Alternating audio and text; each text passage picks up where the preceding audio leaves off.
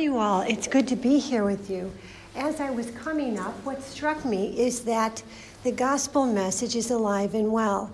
And we, like the first apostles, gather together to learn about Christ and to try to know him better.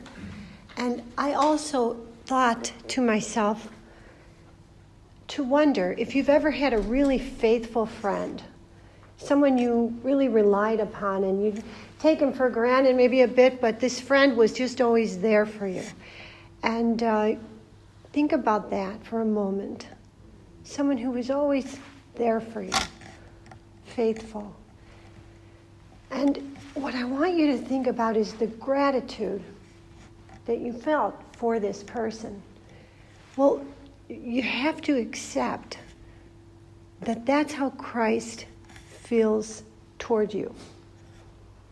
He's grateful. He has gratitude, the gratitude of God the King to faithful servants, and also of a man, of Christ who walked the earth, because he looks here today and you're here. We're together seeking better understanding of God. The other thing that occurred to me driving up is that in order to be truly happy on earth, we have to divest ourselves of the opinions of any people. We have to let it go and just kind of fall back into, again and again, into God, into Christ, into this reality that you are created by God and you are with God. Really, true freedom and happiness is found in that kind of certainty that you are loved. You are loved right now, in this condition today, and the good, the bad, and the not so, the not so great moments. So I think what I will do is ask the Lord for an anointing on us all, and let's pray for that now. So we ask you, Lord, to send your grace upon this beautiful gathering, your friends and followers. We ask for a grace of quiet in our heart, and so that we can receive whatever it is that we need to receive from you. Amen. Okay, good. All right, so I'm Ann, and this is our work. We're happy to visit you. We love what you're doing here, and we love working with you and with your team. Is Pio here? Is this the heavenly voice? Oh, my goodness. Lovely. I only heard Grace coming through a voice like that. Never mind Father Darius, because it always comes through his beautiful voice. But in Chinakalo, there was a young man who was singing into the guitar. Whoa, same thing. You can feel that nice, lovely grace of heaven coming through you. Well done. Your voice is beautiful. So, I think that our Catholic faith has to be offered in each time for the time. So we are always in this dynamic attempt to take what can't change, but put contemporary meaning on it for the people who are alive now. So that's what we're attempting to do. One of the things that's very close to our hearts is human formation. Maybe Father spoke about that. It's the kind of thing like you are a human being. You're going to work and operate like a human being. There are certain things that we share because of our human state. And so we try to offer that formation with the spiritual. As a matter of fact, our methodology is to always do human, spiritual, scripture, and tradition.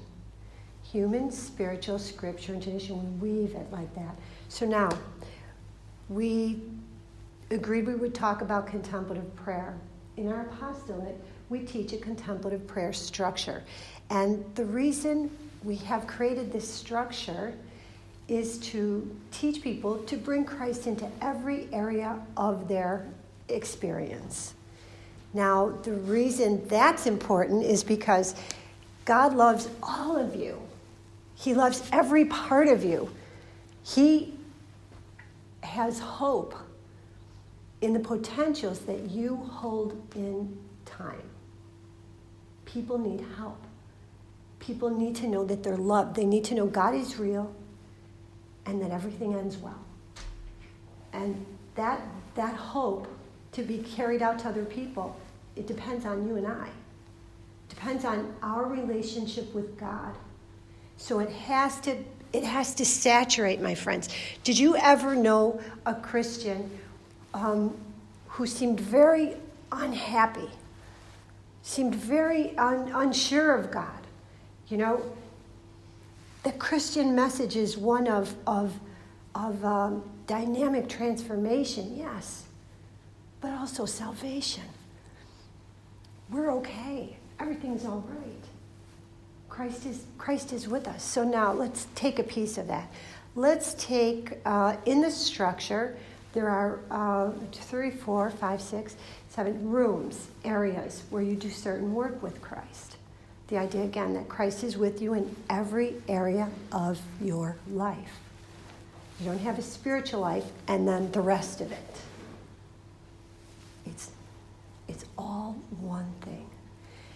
So let's say that we're examining our conscience. Okay, so now, how many here came from perfect families? Don't raise your hand. Okay. How many here came from families that were imperfect? Okay, you can all raise your hand now. We share this. Our human story includes radical imperfection and also astonishing nobility. Both are part of your story. Okay? So you will have had wounds, you will be carrying wounds that will need healing. You remember Christ said to the paralytic, "Do you want to be healed?" He said, "Do you want to be healed?" He didn't say, "Are you sick?" It was abundantly clear that the paralytic required healing. He needed healing. But he needed to want healing. He needed to want healing. You and I need to desire something from Christ. We need to desire. We need to say, admit, I crave healing, Jesus, and that only you can bring.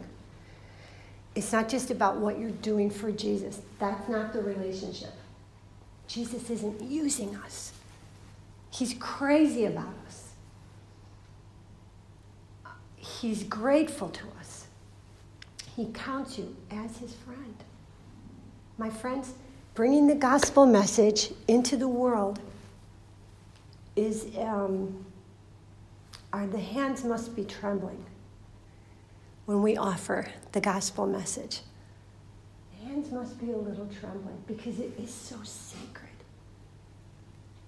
And the eternal part of you, the eternal part of everybody, is sacred. So we bring the Lord with hands that are trembling, hands that have, we offer him very humbly. And so, okay, now this imperfection, we're holding a space in time, we're holding a state of being. We're full of hope because of Christ. And yet we are also mired in our humanity. Our feet are on the ground. So in a sense, we have to bear the tension of our sinfulness, our mistakes, our flawed offerings on any given day, and also God's perfection. We are somehow in the middle of this. This is here, and our broken humanity too, and we're together in this. We don't lose hope because of our sinfulness. We don't lose hope because of it. Our hope is in Christ. The Eucharist is like a transformation agent. When you receive Christ in the Eucharist, The Eucharist is carrying this perfect God, and let's say that this comes into you, and then it's different from you. The Eucharist is God, it's perfect, and we're not. So we're carrying Christ in our bodies now, and it's affecting us. Receiving Christ every day in the Eucharist will change you. It will change you if you want to be healed. If you crave it, if you desire it, if you know that you need it, it will happen. So, welcome. Good evening. Good to see you. Yes, you're very welcome. We're just having a casual chat, so. My friends, I think that the Eucharist, it is God here on earth. It's something from heaven, and yet, because of Father Dare's fidelity, we can be with God here. It's good that we are here, committed to the gospel message, because the world needs the Eucharist. The world needs something that resonates perfectly. To be a contrast, if nothing else, to what is flawed humanity. So we adore Jesus, we worship him, we have gratitude in our hearts for him. We keep coming back, don't we? We keep showing up. We keep coming back. And Jesus has gratitude. So now we're going to examine our conscience and say we go into this room. Okay, so the first thing in a virtue-based spirituality, the first thing to look for is everything you're doing right. Well, I was brought up and I was taught that my conscience is the place to go to spare myself nothing. Really tell yourself off. Let yourself have it. Everything you're doing wrong. You count your sins and, imagine my wonder when I read the Catechism as an adult. And it said that your conscience is man's secret core and his sanctuary. There he is alone with God, whose voice echoes in his depths. Conscience is man's secret core and his sanctuary. There he is alone with God, whose voice echoes in his depths. Well, I thought, that's beautiful. That is a relief. How many of you have been misunderstood in your life? Raise your hand. Okay. How many here have been judged falsely? Raise your hand. How many here have been at a loss to explain to someone that you're not really a bad person, but they won't believe you? Okay. I cannot promise you that will never happen to you again. I can't promise you that, but I can promise you this. It will never happen to you in your conscience. Never. Jesus will always understand you perfectly. He will be far more merciful than you are to yourself. He knows your full story. He knows why a sin is committed in 2018 and how it links back to 2002. You might not be doing that work for yourself. You might not be connecting the dots. But Jesus always connects the dots. He has your full story. There's nobody else in your conscience. So now when you go to examine your conscience, it's really the safest place for you on the planet while you're on the planet. It's perfectly safe. Your secret core and your sanctuary. You're alone with God. There's nobody else there. So when you're examining your conscience, keep everybody else out of it. Keep their opinions of you out of it. It's not relevant. What's relevant is you, a beloved child of the Father, resting in truth. The truth is not too much to bear, ever, if God is with you. The only time the truth is difficult to bear is without God. I remember in a addiction treatment center with a male population. We were discussing getting your head around the mistakes that you've made and the painfulness of that. And it's a very manly thing to do, to sit in a chair next to the mistakes you've made in life and acknowledge them. Have a state of being that holds hope despite mistakes. It's mature. It's for you. It has to be done so that you can be free of worrying about what anyone thinks of you. It's a purgatorial state. It's a purgatorial state. We're meant to do purgatory here. Don't be afraid of your mistakes. Don't ever be afraid of your mistakes or what anyone thinks of you. It's a waste of time. It's energy gone. Okay, so you're in your conscience, your safe place. Now, because we are promoting a virtue-based spirituality, any mother knows that if you can see a little boy and he's wrecking the place, like the comment is, oh, you're trying to be good? And the little boy is almost confused out of his bad behavior because he's like, well, yeah, but I'm having a hard time with it today. Okay. Any mother knows she'll focus on what the child is doing right. And the child will do what? More of it. So what are you doing right? Let's do a game here. Someone will watch me on the time. I'm not connected to it. Okay. So Father and I were in a prison, a maximum security prison. Visiting. Doing a little time with a teenage girl population. So we were asked to go, okay, sure, this is a maximum security prison for teenage girls. Okie doke. I wonder what's going on in this place. So we went in, and no problem. The girls come out. They're beautiful. They look like my daughters. I have 4 daughters. They all look as beautiful as my girls. And they sit down. Let me ask you this question first. Why does a 15-year-old girl commit murder? Why might a 15-year-old girl commit murder? Hurt. Pardon? Hurt. Pain. Pain. Hurt. Absolutely.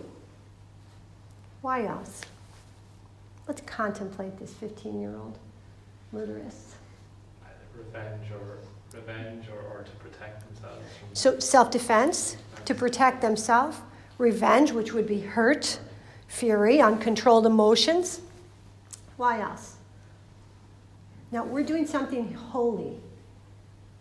We're contemplating somebody. We're holding them in our mind, trying to explain behavior that's unthinkable. Why else might a 15-year-old girl commit murder? She wants peace. She wants peace. Something is... Fix problems. She's trying to fix problems. She's trying to solve an immediate problem with a rather, canon kind of thing, yeah? She could have like a mental illness. She could be mentally ill. Arguably, she has to be, to a degree. This is not the answer. Why else? It is good. Quiet and thinking is good. Contemplation. Because she can. Because she's capable of it, yeah. Mm-hmm.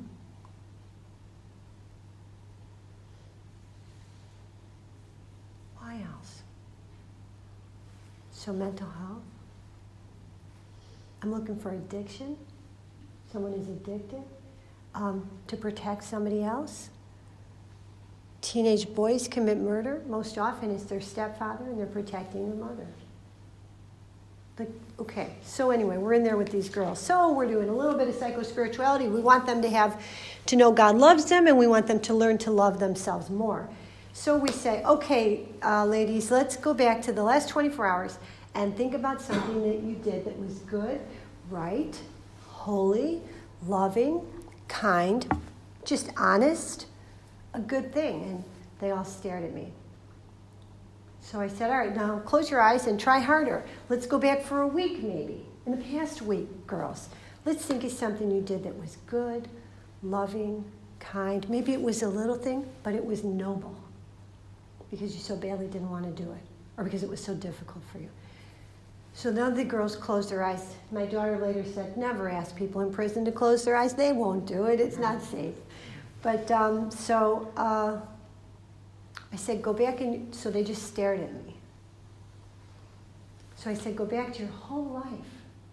What is something you did that you're glad about, that was good, that you're proud of, was kind, the right thing, simply the right thing? So a little girl raised her hand. She goes, Miss, we're prisoners. Nobody in here thinks like that. They had been so separated from their goodness, their dignity in God, that they didn't believe that they had permission to contemplate themselves with anything but condemnation. Arguably, contemplating themselves positively frightened them. So no problem. We were able to, as a mother does, reflect them back mercifully, lovingly, in truth. You're beautiful, you're beautiful, you're beautiful. God loves you, God loves you, God loves you. And I said, since we've been here, you have been holier than many Christians, the way they treat each other, the way they comfort each other, the way they offer help. We were with them for quite some time. We saw all of that. It was powerful. So I said, try again. Not good enough. Ladies, you can do better. You've been just think about what you've done that was good since we got here. They're respectful. They were kind. They were polite. They had good manners. They were taking care of this little boy who was developmentally challenged who was there. So then they began to contemplate themselves positively, and the whole thing lifted. The whole thing lifted. And then I said, well, what would you like to do when you're out of here, when you're succeeding, when you're back in school? Where are you going? What do you want to do? So they all had great ideas then and hopes. My friends, do you have hope? What do you want to do? What have you done right in the past 24 hours? So let's do it. Let's close your eyes. We'll protect your safety. And close your eyes if you're comfortable for a moment and try to think, let the Lord show you. What is something you've done in the past 24 hours that was good? Okay, open your eyes, and sorry to be abrupt, but it's not meant to be a long thing.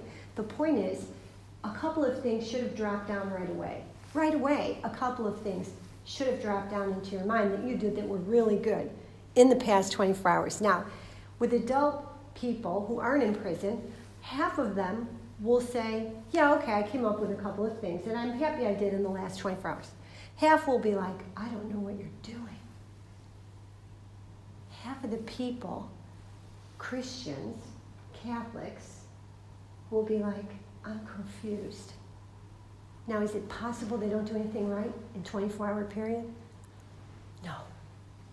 You're here. So, if you're one of the people who didn't get anything, let me just say you came to Mass tonight. Came here because of Christ. Another decision in fidelity to our King. There you go again, just doing the right thing. It's crucial for Christ and for the Catholic Church that we begin to contemplate ourselves positively. When you have a group of people who follow God who are getting it mostly right, how many here would say, generally speaking, they're doing the best they can in life? Raise your hand if you think, are you doing the best you can, generally speaking? I can't be the only one. Okay. It's going to have to be good enough for you that you're doing the best you can on most days with some mistakes. It is good enough for God. You are good enough for God. He loves you passionately. But in order to get, like what I said in the beginning, that happiness, that buoyant Christianity that so attracts people that they all want to know what do you do? Why are you so confident? Why are you so happy? Because Christ loves me. Happy because I'm loved. Happy because I'm precious. I'm cherished. I share eternal dignity. Every other human being. So you're in your conscience. And you're thinking about Everything you've done right. What have I gotten right? Okay, how's my trend? I'm generally on course. I'm got a bit of a prayer life going. I'm trying to be a good person. I helped somebody yesterday when I didn't want to. I'm out of a bad relationship. I've separated myself from friends who are taking me down. And then, those are good things. You and Jesus together can agree, yeah, you're doing good. There's good things happening. You're doing good things. Faithful to your family, taking care of children, spouses, sisters, brothers, whatever. And then something comes down. We talked about this beautiful, perfect Eucharist, this resonance. But something comes to your mind that doesn't resonate with God. It's bad action. Possibly it elevates to the level of a sin. Are you with me? Yes? Okay. And you're like, okay, I've done a bad thing. Be careful when you accuse yourself of sin. It's not a sin if you can't help it. All right? I mean, Christ isn't the accuser. Who's the accuser? Who's the accuser? Exactly.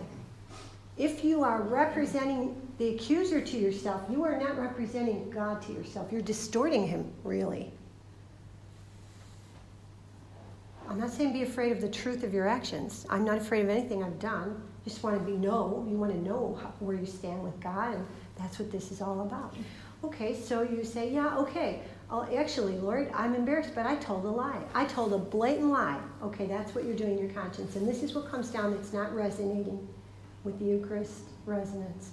So you told a lie. Okay, now, remember what we did for the girls in prison? We contemplated that. We said, why does a 15-year-old commit murder? My friends, you have to do the same thing for yourself. You have to do this work. There's nobody else who can do your work on this planet. It's your work. I told a blatant lie. Oh my God, how embarrassing is that? I just told a blatant lie. Jesus, I lied. Wasn't true. So now, this is the important work. So here's the sin. It's a sin to tell a lie. And you can never let the sin just sit out here by itself. That's what the accuser does. Always come back to the human person, the child. Why did I do this? Why did I contribute this yesterday?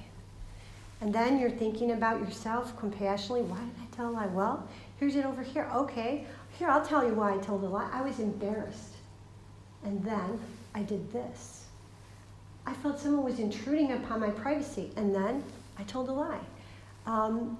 I felt rejected, and then I said something cruel. I was hungry, and then I stole something to eat. I was lonely, and then I drank 17,000 drinks. Whatever it is, don't be afraid of it. Your sins aren't spectacular. Every priest has always said people generally confess the same things. We're all in the same boat. It's not just you. So you're in your conscience, and your conscience is where you're going now to understand yourself as God understands you. Never examine your conscience without that formula. I was afraid, and then I did this. I was enraged, and then I did this. I wasn't taking care of my human self. I was exhausted, and then I contributed this. I was addicted to something, and then I did this. Okay? How does that sound? Good? All right, that's one room. And the idea is if you can be trained, to learn about this formulas and how to integrate human formation into your relationship with God, your relationship with God will improve. And we will then be presenting a more accurate understanding of our Savior. Now, just to say about the human mind and God's mind. Okay, you have this God, this perfection. The mind of God is unlimited. It's infinite. It's vast. It sees a limitless amount of potentials for solving our problems. God sees a limitless amount of potentials every day for you to both give and receive mercy. And that's why when you're in a state of being with God, you're open to those things. The human mind is quite small compared to this infinite mind. The human mind is limited. It's always going to want to, nail God to the floor and make him behave. This is God because I say this is God. That's all you need to know about God. I know all there is to know about God. Okay, can that be true? Yes or no? No. Absolutely not.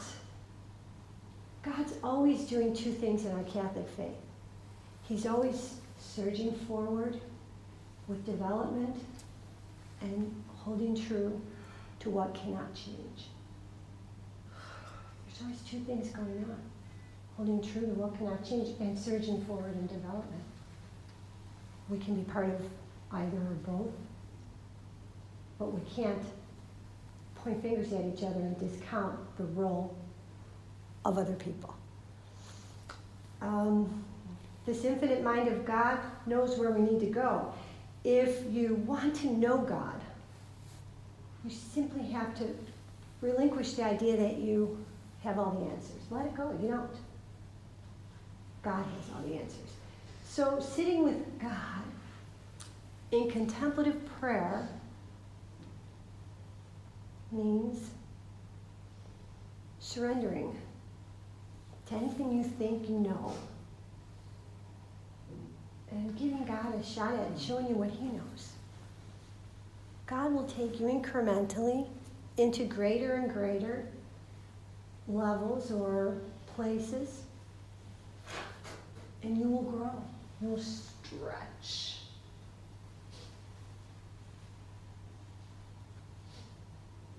If you're following Christ, you have to change. You have to change. Something has to always be breaking down and being left behind. When you're breaking something down and leaving it behind, it's painful. You'll be experiencing pain. Maybe you're disappointed in yourself and you have to go forward anyway. Well, that about describes the Christian walk in totality, really. It's the same as that, holding that state of being with the hope and the flawed humanity. What am I trying to say there? Christianity is not about ticking boxes.